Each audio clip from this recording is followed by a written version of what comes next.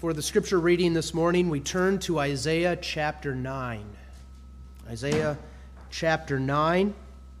We read verses 2 through 7.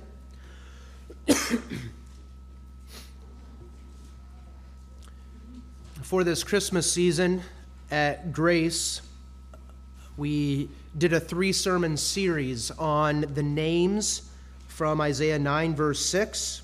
If you look at the second half of verse 6, His name shall be called Wonderful, Counselor, the Mighty God, the Everlasting Father, the Prince of Peace. We had a 3-sermon series. The first sermon looking at those first 2 names, Wonderful, Counselor.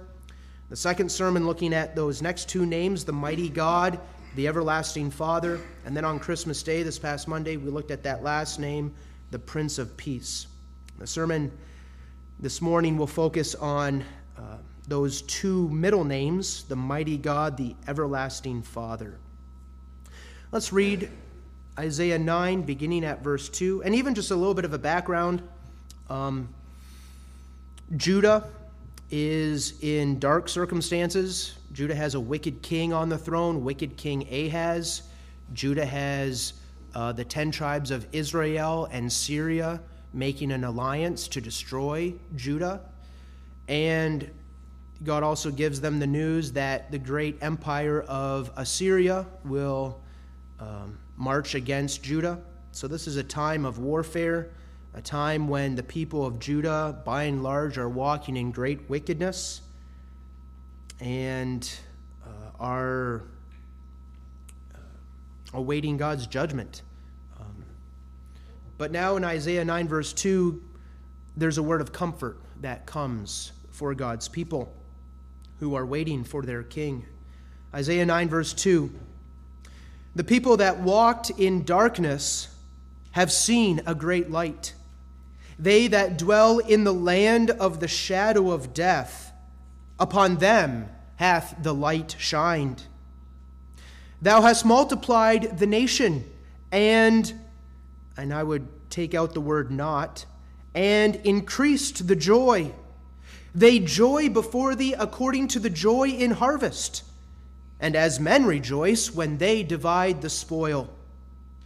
For thou hast broken the yoke of his burden, and the staff of his shoulder, the rod of his oppressor, as in the day of Midian, when God raised up Judge Gideon to bring deliverance to God's people against the Midianites. That's the reference there. For every battle of the warrior is with confused noise, and garments rolled in blood. But this shall be with burning and fuel of fire. And that's a challenging verse, but the idea of verse 5 is this: the garments of the warrior, the garments that are covered in blood, shall be given over to the fire. They will be burned up, and they will be fuel for the fire, because there is peace coming. Verse 6, For unto us a child is born, unto us a son is given, and the government shall be upon his shoulder, and his name shall be called Wonderful, Counselor, the Mighty God, the Everlasting Father, the Prince of Peace. Of the increase of his government and peace there shall be no end, upon the throne of David and upon his kingdom, to order it and to establish it with judgment and with justice from henceforth, even forever. The zeal of the Lord of hosts will perform this. So far we read God's holy and infallible word. As I said already, the text is those 2 names given near the end of verse 6, the Mighty God, the Everlasting Father. Beloved congregation of our Lord Jesus Christ, by way of introduction, I want to point out for you the order or the structure of these names given to Jesus Christ, because there is an order, there is a way in which all these names fit together. First, there is the name wonderful, which can also be translated simply as wonder. And that word wonderful, or that name wonderful, is emphasizing that Jesus is the wonder of wonders, because he is the great wonder of God come in the flesh. As one commentator put it so nicely, quote, "The position of this word as the first in the series is striking. His name shall be called Wonder. We are brought head on, as it were, with God himself as we hear the names of the child. It is our first encounter with him. All the following designations are influenced by or stand under the shadow of this first majestic name. This child who is born for us is Wonder." End quote. That's from the commentary of E.J. Young. Right away at the beginning of these titles, we come face to face with the reality that this child that is born, this son that is given, is the incarnate one. God come in the flesh, the Emmanuel, God with us. By the way, that emphasis on who this child is as the incarnate Son of God, God come in the flesh, can already be seen at the very beginning of verse 6. "For unto us a child is born, unto us a son is given." Notice, unto us a child is born. That language is emphasizing his humanity. He is a child who is born, just like we are. But then notice also, unto us a son is given. And what that is emphasizing is that this child is of divine origins. This child is no ordinary child, but this child is a son given by God himself. Truly, this child is God's own son, given to us. So this child is the Son of Man, born unto us, and this child is the Son of God, given to us. Second, there's the name Counselor. And that name Counselor, Wonderful Counselor, is emphasizing that this child, who will have the government upon his shoulders, which means who will have the responsibility of bearing the weight of the government as the king, this child is a child who has all wisdom and knowledge and insight. He is the king who will rule with competency. Think of King Solomon. Remember when Solomon was about to become king, and God said, "Solomon, give me anything, and I will, or ask me anything, and I will give it to you." And remember how King Solomon said, "Lord, give me wisdom to judge this, thy so great a people." That's what a king needs. He needs wisdom.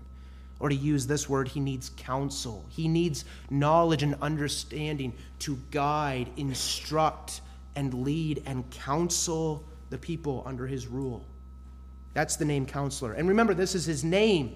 And names here are not just labels, but names reveal the very character of the person, especially with regard to God. Wisdom and competency are part of this king's very being and character. His name is Counselor. Those are the two names that come before the names we consider this morning. And now, as we come to these next two names, we begin to see how these names fit together. Third, we have the name, the Mighty God. And what that name is emphasizing is that this king, who has all the wisdom and knowledge and competency to rule, also has the power and the might and strength to rule. He is the mighty God. That is, he is able to do what needs to be done. He not only knows what needs to be done, but he is able to do it and meet all the needs of his people. And then fourth, we have the name, the Everlasting Father. And what that name is emphasizing is that this Son who is given also has the heart and the compassion and love to rule his people well. He has the wisdom, he's Counselor, he has the power, he's the mighty God, and now he has the compassion and the heart to rule his people in the most perfect way. And then finally, there's the name, the Prince of Peace, which is really the climax of all these names. This morning, we look at just those two names, the mighty God, the everlasting Father. That's the theme this morning, the mighty God, the everlasting Father. And we look at that theme under 3 points. First, we look at the name, the mighty God. Second, we look at the name, the everlasting Father. And then very briefly, given to us. First, the name Mighty God.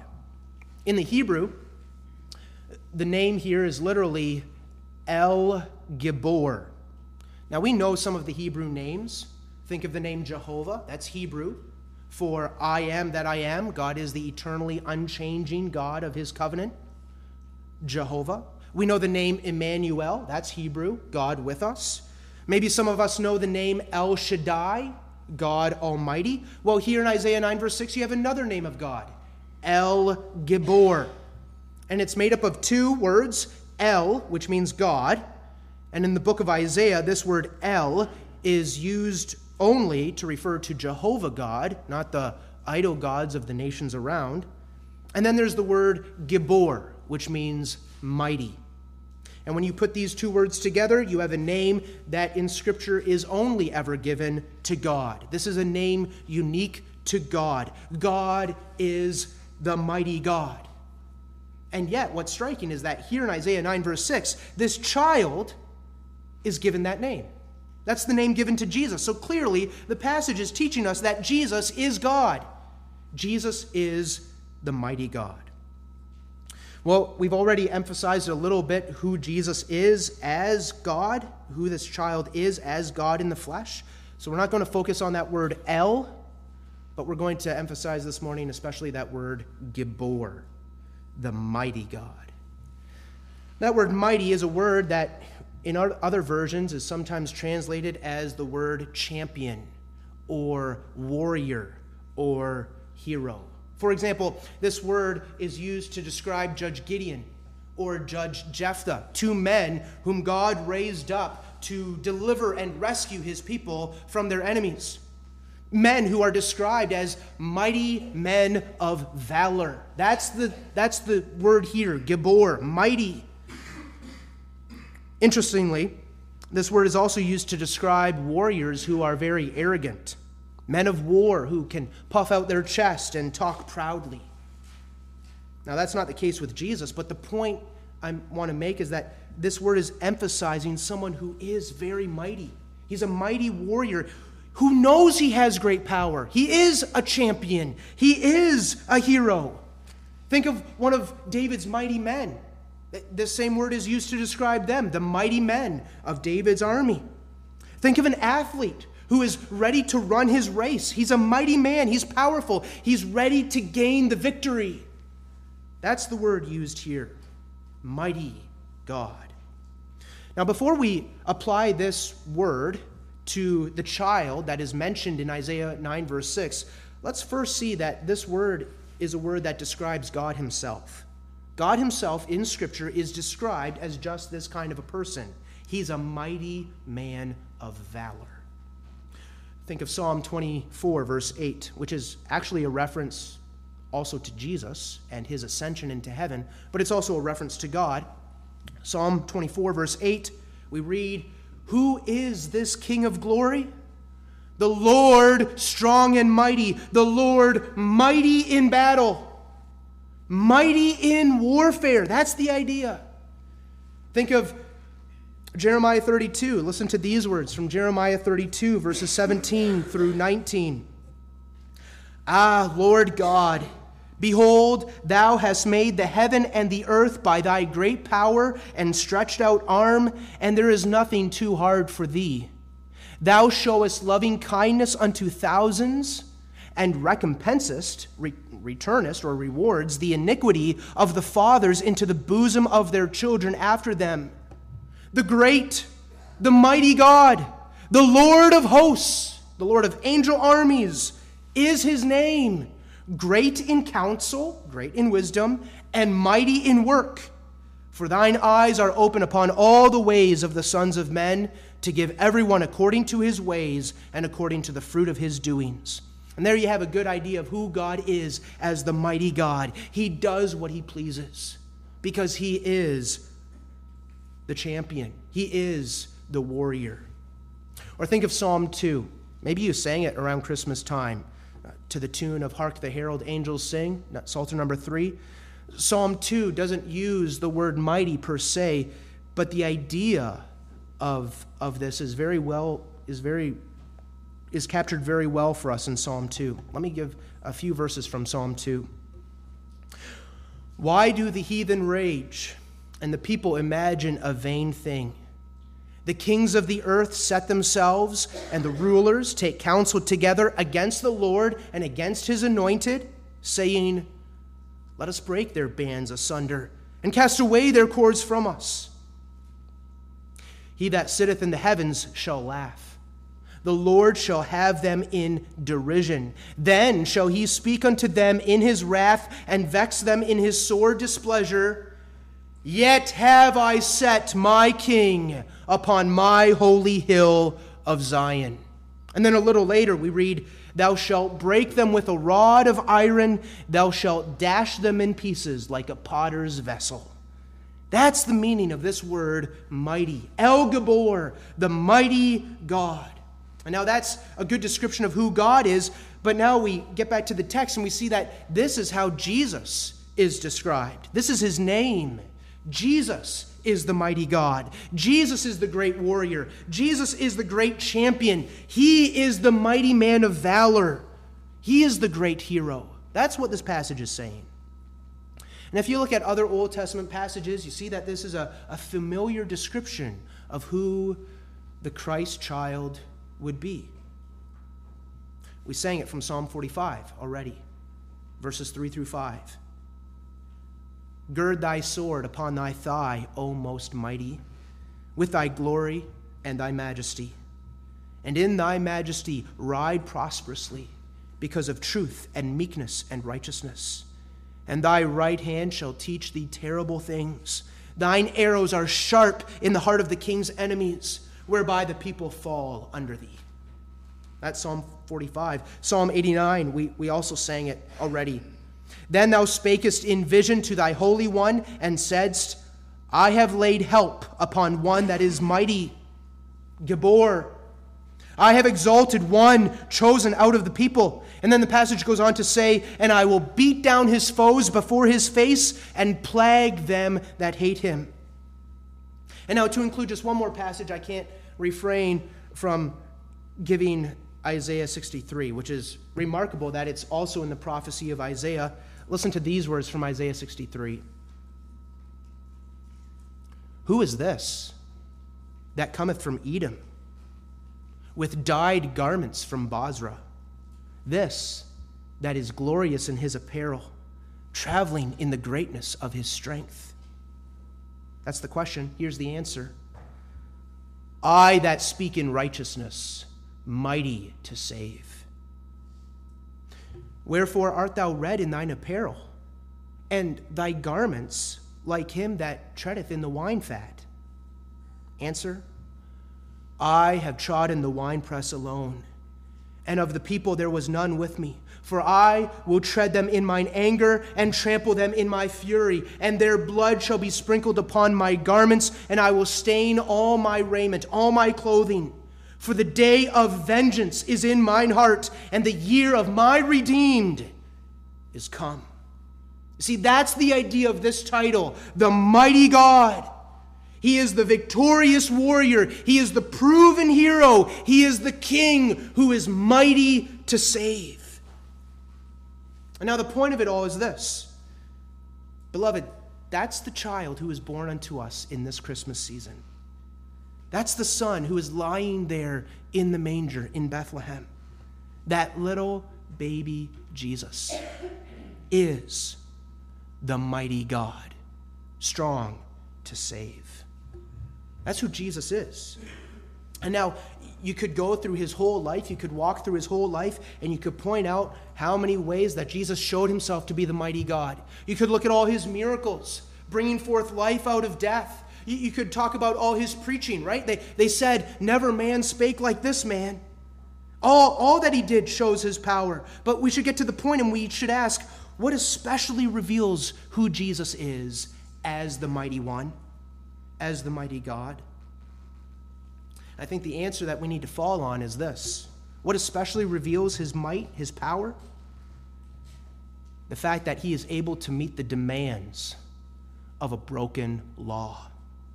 And he is able to make the satisfaction for all our sins, and he is able to conquer all his and our enemies and put them to flight. That's who Jesus is as the mighty God. Now, I don't know where this congregation is in your catechism preaching, but back at Grace, we just covered this idea with Lord's Days 5 and 6. Maybe you remember Lord's Days 5 and 6. The question is, why does our mediator need to be fully God? And maybe you catechism students remember the answer. Why does he need to be fully God?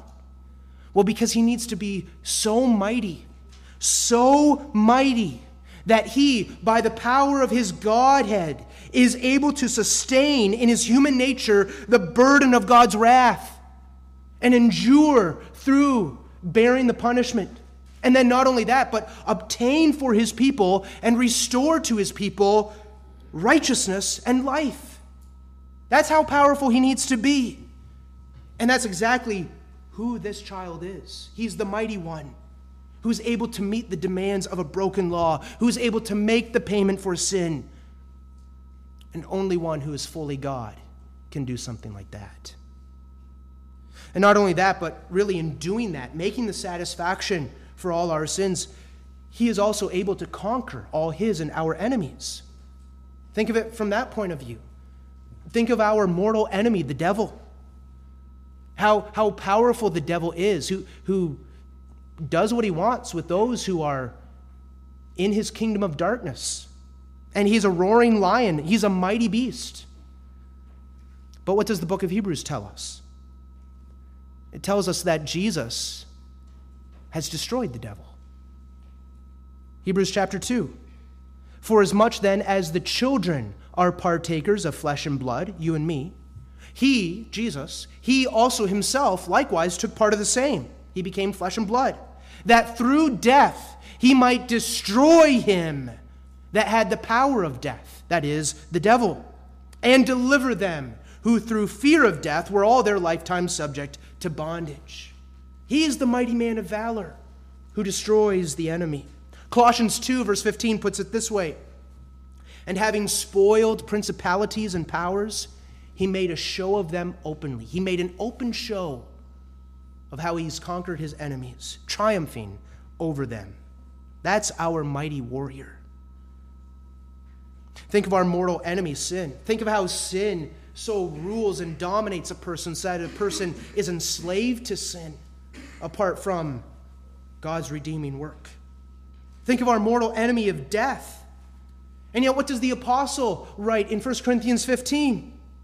He writes, O death, where is thy sting? O grave, where is thy victory? The sting of death is sin, and the strength of sin is the law. But thanks be to God, which giveth us the victory through our Lord Jesus Christ. Jesus is the mighty one who obtains the victory. And then what else will Jesus do? Not only has he obtained the victory for his people, but also as the righteous and mighty king of his people, he will also avenge all wrongs done to his people. As the book of Romans puts it, Romans 12, dearly beloved, avenge not yourselves, but rather give place unto wrath. And what that means is this: step aside, give place unto Jesus and his wrath. For it is written, vengeance is mine, I will repay, saith the Lord. As the King of glory, Jesus will bring victory to his people. He will rise up against all his and our enemies, and he will make an open show of them. Indeed, already now, by faith, we know, we see him sitting on the throne at God's right hand, ruling over all kings and lords, as King of kings and Lord of lords. And we also know, as Scripture tells us, there is coming a day when our King, our mighty God, will mount his horse which is called Faithful and True. And he will, with his army of angels, ride forth through the clouds to the earth. And then we will see him crush his enemies with a rod of iron and dash them to pieces as a potter's vessel. And he will carry out the final judgment as the king, full of wisdom and understanding. And then in his power, he will usher in the new heavens and new earth, where this mighty God will dwell with his people in perfect peace forever and ever, as the Prince of Peace. But that's the name, the mighty God. Beloved, what a word of comfort this would have been to God's people, suffering under the rule of wicked King Ahaz, pining under the rule of a weak, wicked king. How God's people must have been encouraged. Here's the promise of the king who we are looking for, the mighty king, a good and a just king who will be able to save us from all our enemies and save us from this darkness and this sin that we are in. And how they must have lived their lives then, holding to the promises with their eyes fixed ahead, looking by faith for that coming day of the birth of the Savior. What a comfort for us as well. Indeed, a great comfort, because not only are we looking ahead by faith with a sure confidence towards his second coming and that final victory, but already now we know that the mighty God has come in the flesh. He has been born unto us, and he has already gotten the victory. Right? He already declared it after the 3 hours of darkness, when he, with a loud voice, triumphantly declared, "It is finished." The head of the serpent has been crushed. And then he also declared it with his own resurrection from the dead. Death cannot hold him. The grave cannot keep him. He is the victor. He is the king who holds the keys of death and Hades. And what a comfort for us as perhaps we pine under earthly rulers that are wicked or that are weak. And what a comfort for us as we daily battle against our old man of sin and against the sins that beset us. What a comfort for us in the midst of all our circumstances. Beloved, in the midst of your struggles, in the midst of your difficulties and your challenges, remember, you have a king that is the mighty God. You are citizens of a spiritual heavenly kingdom whose king is the mighty God, the mighty man of valor. Remember what God told Abraham in Genesis 18.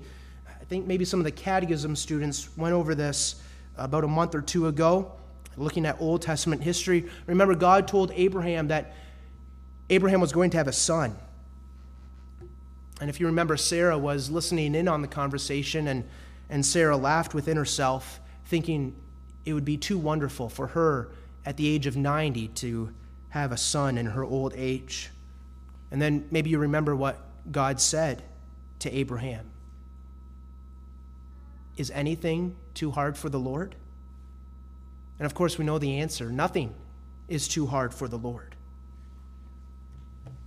Now, that doesn't mean that God grants us everything that we ask for, but it does mean in all our circumstances, in all our struggles and sorrows, we are already now more than conquerors, because we've got a king sitting on the throne, directing, controlling all things, working it out for the good of his people, bringing them to that expected end, that hoped-for end.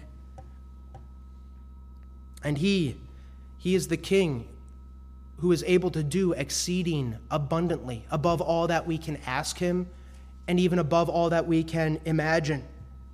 And then living out of him, he's not only sitting on the throne in heaven, but he's also sitting on the throne in our hearts. And we can say just what the apostle says in Philippians chapter 4. I, with Jesus sitting on the throne in my hearts, I can do all things through Christ who strengthens me. My Savior is the mighty God. Yes, my King knows how to lead me. He is the wonderful counselor. But now I also see in this next name, in this passage, that my King is also the one who has the power to get it all done, to get everything done that needs to get done. He is the mighty God. Well, now, seeing how great of a warrior and champion this child is who is going to be born unto God's people, we move on to the next name in the text, and we see that this same child who is the mighty God, the mighty man of valor, is also at the very same time the everlasting Father. And that's a most glorious name as well. He is the everlasting Father. Now, when you first read that title, it might be a head-scratcher. This Son, who is given to us of God the Father, is himself called the everlasting Father? How does that work? Well, there's two things we need to say here. First, just as with all the other names in this text, what this name is emphasizing is that Jesus is God. Now, here with this language, it's not making a confusion between the first person of the Trinity and the second person of the Trinity, God the Father and God the Son. The passage is not telling us that God the Son is in fact God the Father, the first person of the Trinity. That's not what this passage is teaching. What it is simply saying is this, that Jesus, this child born to us according to his being, that is according to his divine being, is God. He is one with the Father and the Spirit. This Son that is given is, because he's part of the Trinity, because he's the second person come in the flesh, because he's part of the Trinity, he's also fully God. For one more explanation, or according to his person, we can say he's the second person of the Trinity, who is eternally begotten of the first person of the Trinity, according to his person. But according to his being, his divine being, he is fully God. And as fully God, he is, with the Father and with the Spirit, the everlasting Father. Now, for one more explanation, think about it this way. When we pray, Our Father who art in heaven, remember, we're not just praying there to the first person of the Trinity. We are praying there to the triune God, Father, Son, and Holy Spirit. The triune God is Father. And the second person of the Trinity, inasmuch as he subsists in the divine nature, inasmuch as he's a partaker of the divine being, he also partakes of that name, Father. So inasmuch as he is God, he is the everlasting Father. That's the first thing we can say. But the second thing we can say is this: what this name is really emphasizing is that this Son who is given to us at Christmas time has the disposition of a father. He has the posture of a father towards his people. That's the point here. Meaning, he is the compassionate one. He is the one who pities his people, who loves his people, and who goes to work to provide for his people's needs. As a father pities his children, so Jesus pities and loves his people. That's the idea of this name. Now, for me personally, I am rather inclined to think of Jesus as my elder brother. And that's a very biblical idea. I think we think of that oftentimes. Jesus is the firstborn among many brethren. Hebrews chapter 2 says, "Wherefore in all things it behooved him, it was fitting for him to be made like unto his brethren." Jesus is our brother. But when you look at Scripture, Scripture also does indicate that Jesus relates to his people also as a father. For example, remember that woman with the issue of blood. And you remember how Jesus addressed her. Right? Jesus is in a crowd of people walking down the road, and someone touches him, and virtue proceeds out of him. And he says, "Who touched me?" And he turns around in the crowd, and he looks at this woman, and the woman breaks down in front of him and tells him everything. And how does Jesus speak to her? You remember? He says, "Daughter, daughter, thy faith hath made thee whole." In John 13, verse 33, Jesus addresses his disciples as little children. Little children, yet a little while I am with you. Now, that language is the language of a father figure, addressing them as little children. Or think of in Isaiah 53, verse 10, you have very explicit language where believers are referred to as the seed of Jesus.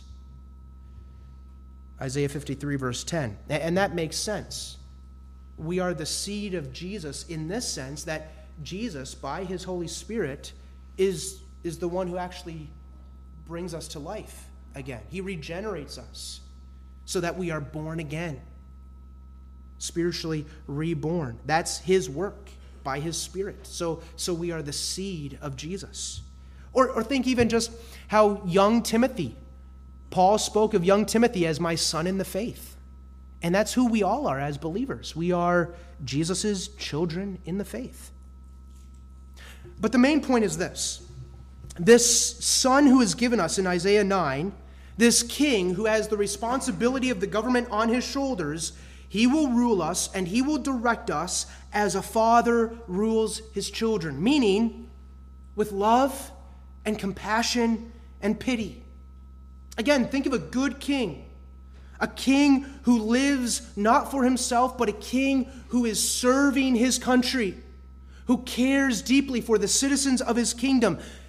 That kind of a king, in a sense, is a father figure. He's jealous over his people. He's protective of them. He wants to provide for them the best that he can give them. And this is the character, this is the disposition of this child in the text towards his people. He is the everlasting Father. And what adds to the comfort of this title is that this child, who has this kind of fatherly affection for us, will have this fatherly affection for us forever. Because his name is the everlasting Father. And again, that word can be understood in a few ways. First, it could be understood as emphasizing Jesus' deity, meaning this, he's the eternal Father, right? He is the eternal God. Some even take this language and translate it as he's the Father of eternity. And you could do that, and you could unpack rich truths if you would translate it that way.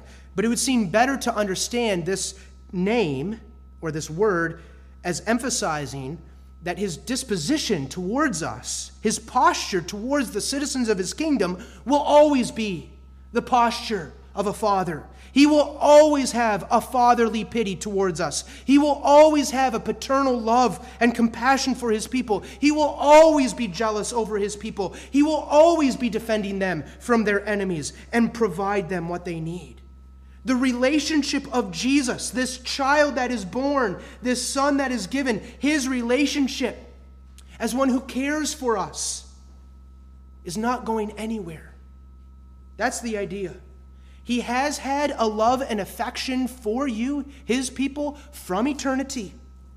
And he's going to have a love and affection for you, his people, unto eternity. He has loved us with an everlasting love. Therefore, with loving kindness, he has drawn us to himself.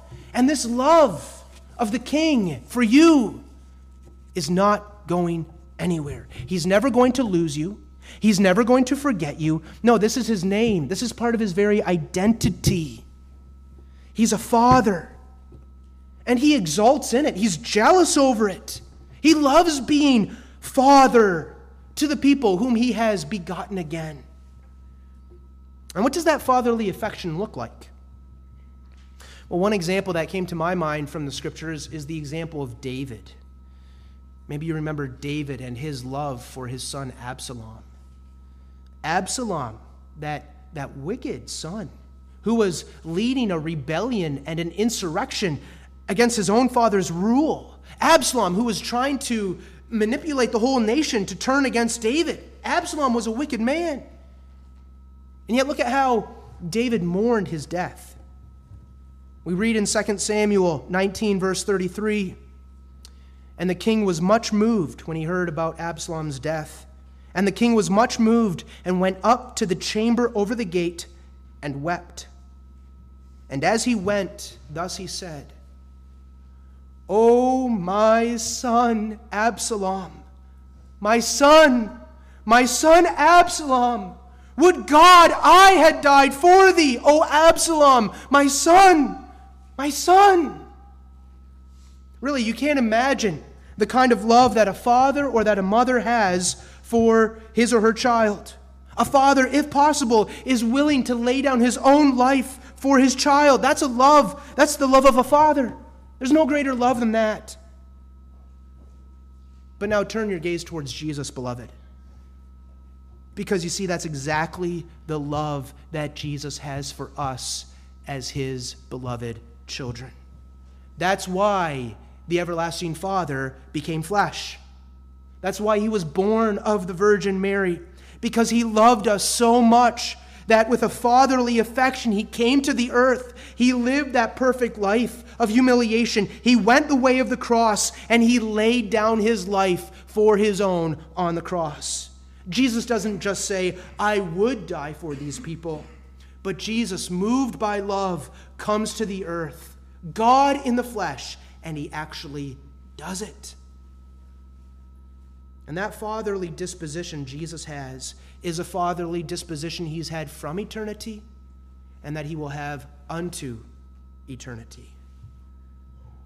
He's the everlasting Father. How comforting that must have been for God's people under the rule of wicked King Ahaz. In a day and age where, if you would study the context, there was so much cruelty, so much oppression, so much taking advantage of others. The love of many was waxing cold. There was no care shown to the needy. How comforting to know you have a Father who's caring for you.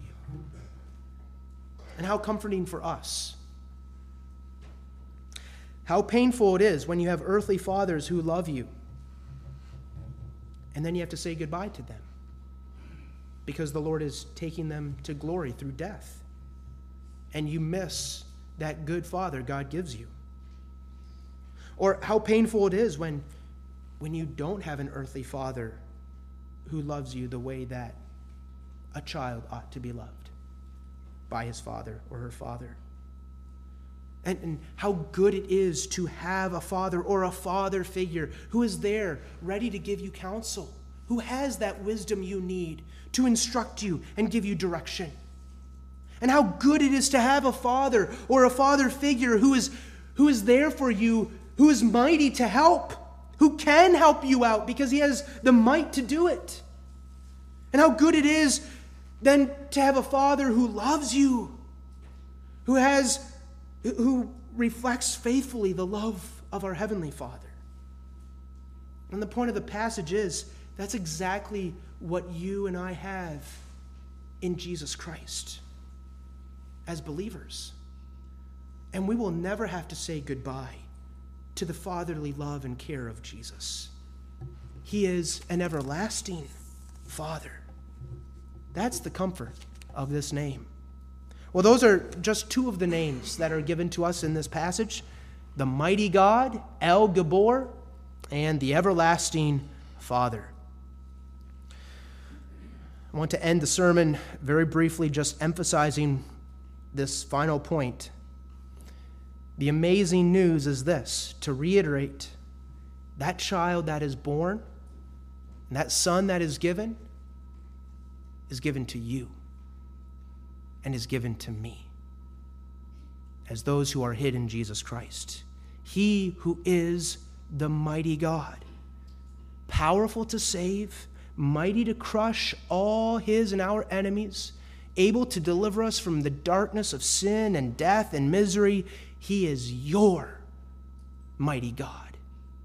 He is the hero, the champion, the mighty man of valor who rescues and delivers his people and who judges them righteously. And he who is the everlasting Father, who is the one overflowing with compassion and love and tenderness towards his children. He is your everlasting Father. He is the one who's begotten you again with the word of truth. He's made you a new creation. He's made you a believer. And you know his fatherly gentleness and care for you. That fatherly care and gentleness of your Savior Jesus Christ is not going anywhere. He is the everlasting Father.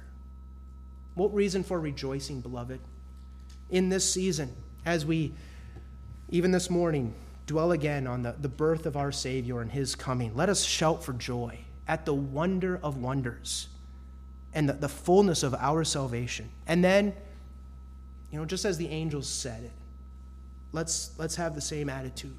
Glory to God, God who dwells in the highest heaven and who does the wonder of our salvation. Glory to God in the highest. Amen. Let us pray. Our Father, we love looking at who Jesus is and what thou hast made him to be for us, a mighty God and an everlasting Father, a wonderful Counselor, and the Prince of Peace. Give us more and more to know him as such, to enjoy his rule, to enjoy his wisdom and direction, to enjoy his power, and to enjoy his pity and his compassion and love towards us, and to enjoy the peace that is found in him. Bless this preaching to our hearts and to our lives, that who we are and our whole being might be shaped by it to the glory of thy name.